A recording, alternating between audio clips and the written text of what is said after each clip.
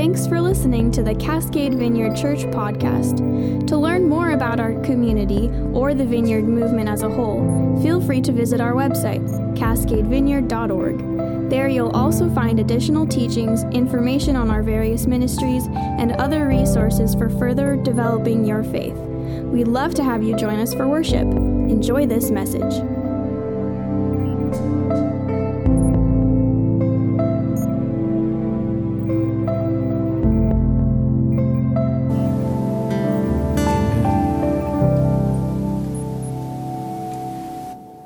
Thank you, guys. That was beautiful, as always.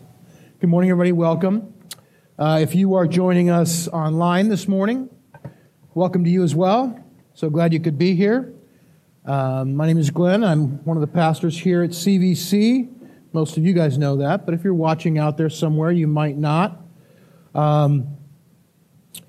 So we just wanted to say a couple things. First of all, thanks for joining us today. If I don't think we have anybody new here. If we have new folks show up, we always want to extend a special welcome to them.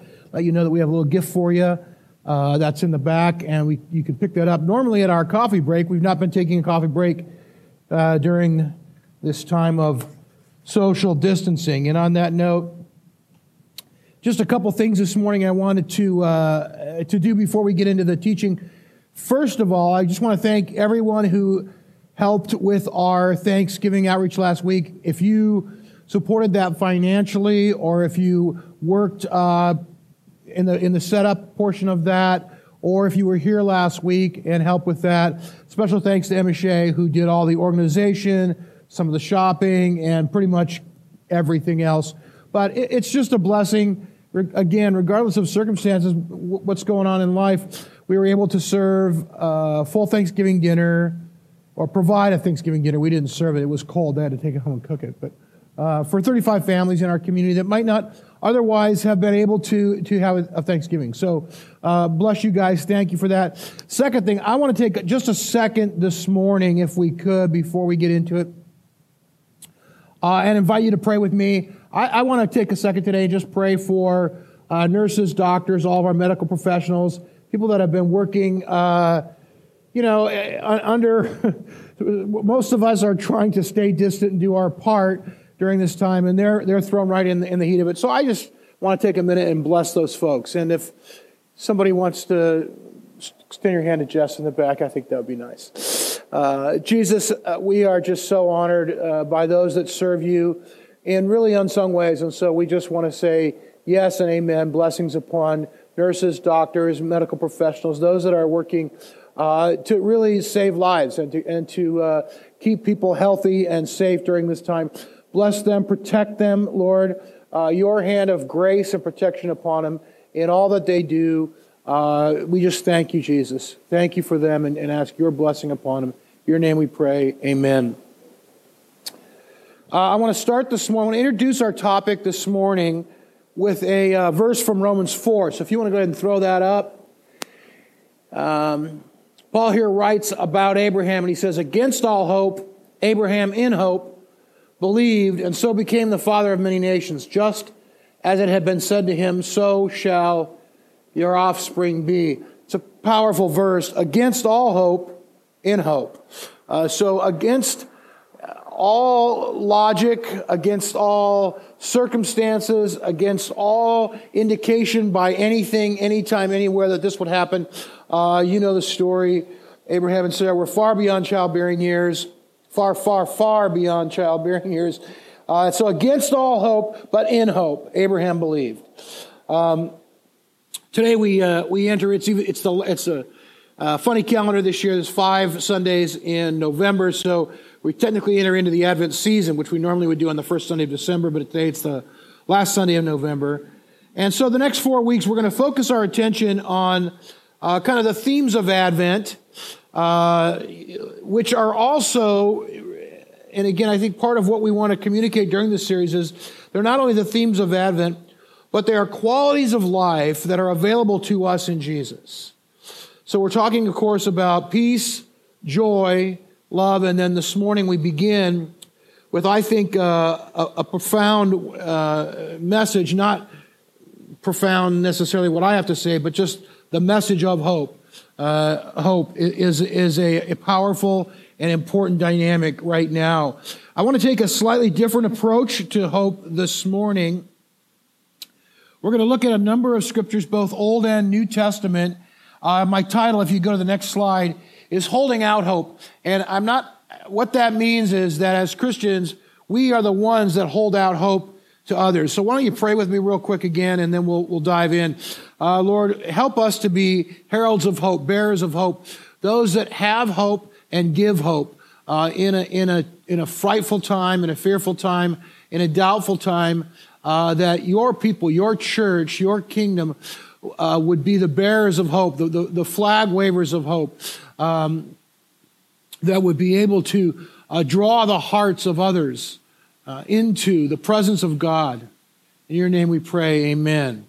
I had a little vision. It doesn't happen very often. But during I was praying, and you know how, I don't know if you've seen it, but some of these guys in their big four-wheel drive trucks, they got the flags on the back when driving down the freeway. I just saw a parade of cars with hope flags on, just hope. So, wow.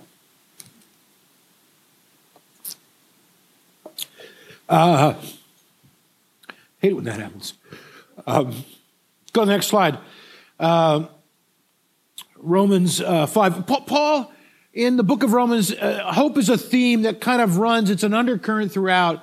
So there's a little bit of a survey here. I'm going to go through several verses, passages in Romans dealing with hope. We read from chapter 4. Chapter 5, he says, therefore, since we've been justified through faith, we have peace with God through our Lord Jesus Christ, through whom we have gained access by faith into this grace in which we now stand.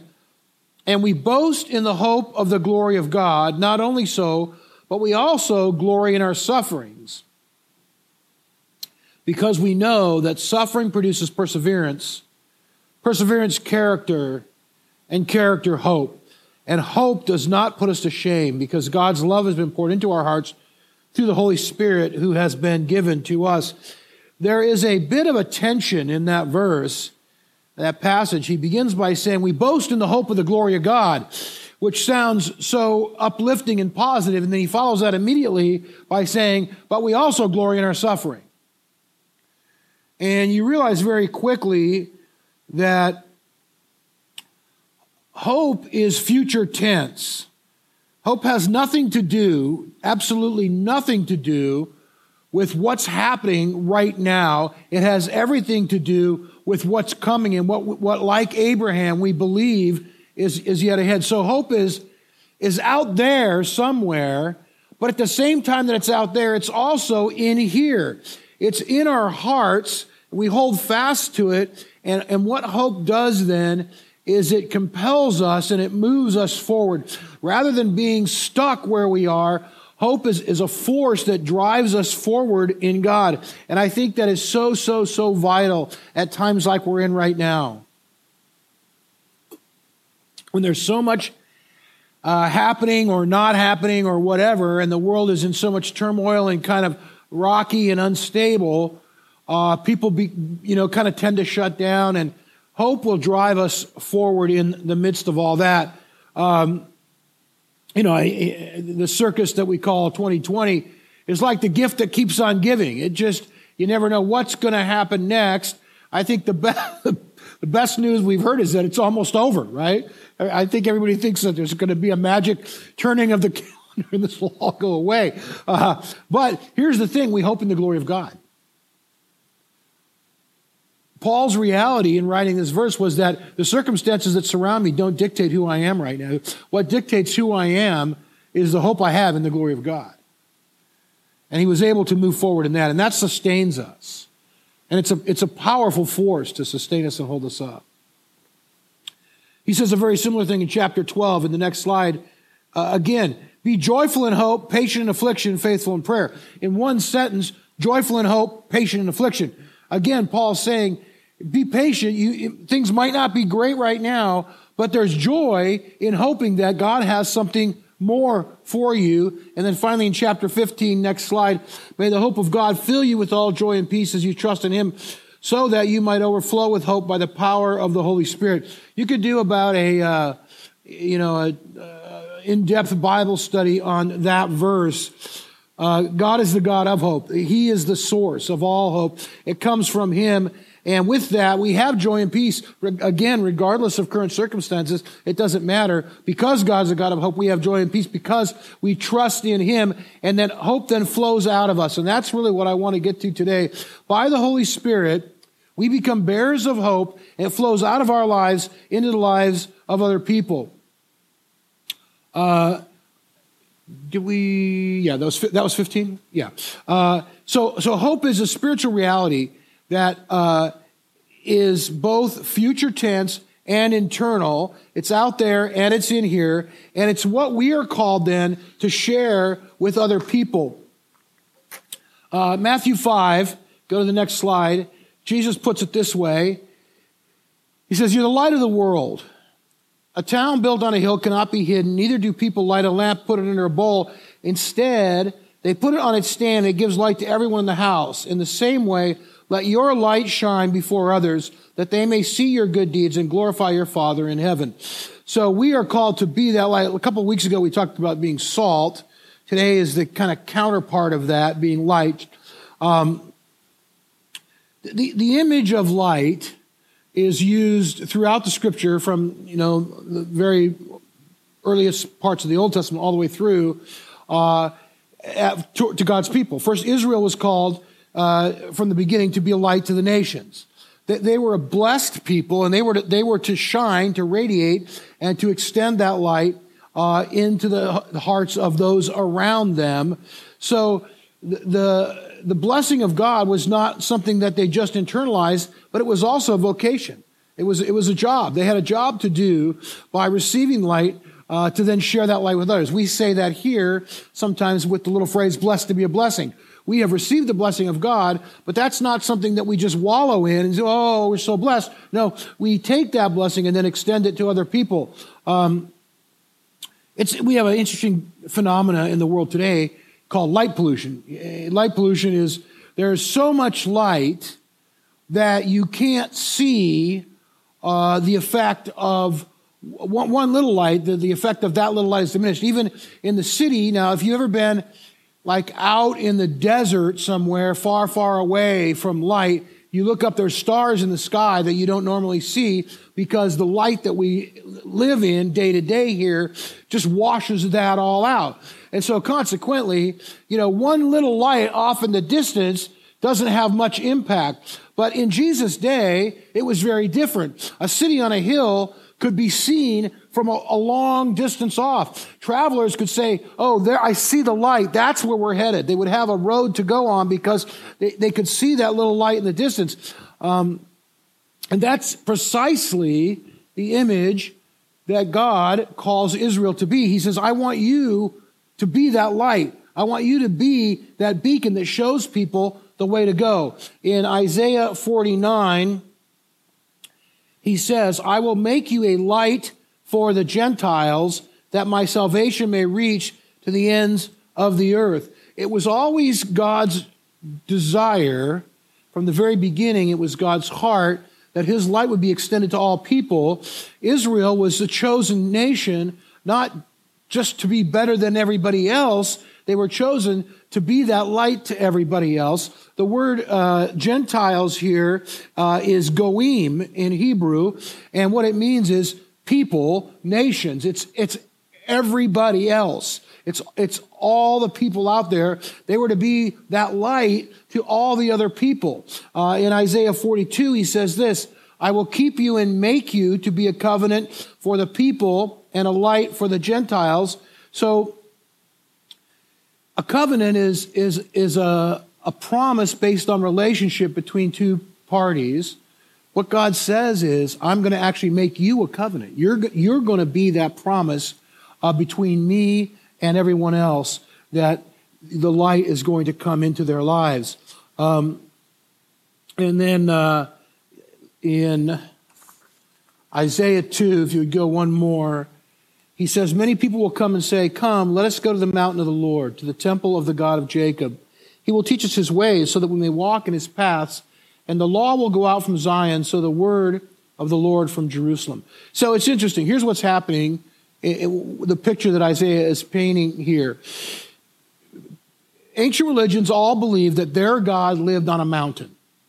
And there was a holy mountain that their God lived on. But different religions had different mountains, right? And this is why, go one more text. In John 4, Jesus has this conversation with the woman at the well. He says, Sir, the woman said, I can see that you're a prophet or a prophet. Our ancestors worshipped on this mountain. You Jews claim the place where you must worship is Jerusalem. Woman, Jesus replied, believe me, a time is coming when you will worship the Father, neither on this mountain nor in Jerusalem. You Samaritans worship what you do not know. We worship what we do know. Salvation is from the Jews, and yet a time is coming and now has come when the true worshipers will worship the Father in the Spirit and in truth. For they are the kind of worshipers the Father seeks. God is Spirit. His worshipers must worship in spirit and in truth. So, different gods on different mountains. Jesus is saying, no, you don't get it. It's not about this mountain or that mountain. True worship doesn't exist in a place. It's not confined to a location. It's a spiritual reality.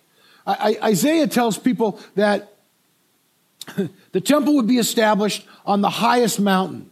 Okay? Well, here's a little geography for you. Mount Zion is not the highest mountain. Mount Zion is a foothill. It's 2,500 feet. It's not the highest mountain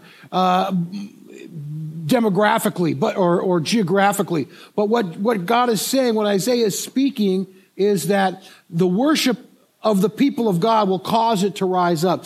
People worship in spirit and truth, like Jesus said, and that mountain rises up. It's not about geography. It's not about place. It's about what Jesus says, spirit and truth. He's everywhere. We worship him everywhere. And in the midst of that, Israel would be that beacon of light. So we know the story. Israel was never able to fulfill that role. They failed time and time again to be able to be that light to other people. And it never happened until Jesus arrived. And Jesus came and said, now, what Israel was called to do now, I am the light of the world. And it happened in him. He became the light. He did what Israel was called to do. And then if you would go to one more slide. When Jesus was born, this is one of my favorite little passages in the Gospels. Simeon took him in his arms and he praised God, saying, Sovereign Lord, as you've promised, you may now dismiss your servant in peace. My eyes have seen your salvation. You have prepared in the sight of all nations a light for revelation to the Gentiles and the glory of your people Israel. So Jesus became that light to others that Israel had failed to do. Jesus said, I am the light of the world. And then in the text that we started with this morning, he says what? You are the light of the world. So he has taken that reality that was in him and passed it on to us. And now that's our role. And so we as a church today, and we were talking about this morning a little bit in prayer, our job, the calling of God, the vocation that we've been given today is to hold out hope. To hold out hope in times and places, going back to Abraham, against all hope, in hope, we believe. And in time and place, in circumstances in a world right now that doesn't have a lot to be hopeful in, there's a lot of fear, a lot of turmoil and transition and change. It's been a crazy year, with just everything, not just COVID, but everything else that's happened this year has caused people to really be walking in fear, walking in doubt. And our job is to rise above that and really to be that beacon of hope in the midst of all that, and to speak a different word, really, and to be able to speak and hold hope out into the hearts and lives of other people. So I just want to close this morning. I'm going to pray. If you guys want to come back up, and we're going to close with some worship. But before we do that, I just want to pray. You can come on. As people of God, that we would walk in hope. Walk in hope. This isn't the final answer. It's final answer. There's more. God has more for us. And so I really believe that we can be that beacon of hope in the midst of the world today. And I would encourage you this week prayerfully, as you just have opportunities to interact with people. And I think sometimes it happens when we interact with family, friends, neighbors, but sometimes it happens when we interact maybe just with, a random person at the grocery store or wherever. You have an opportunity to interact just in that brief moment to speak a word of hope. And I believe if you pray and ask God to give you words of hope to say, he will do that. So I want to pray for that. And then if you guys want to stand, we'll close in worship. Thanks again for listening. If you'd like to sow into what God is doing through Cascade Vineyard, we always welcome your prayers for our church body, our communities, and our leadership. If you'd like to contribute financially, please visit cascadevineyard.org/give.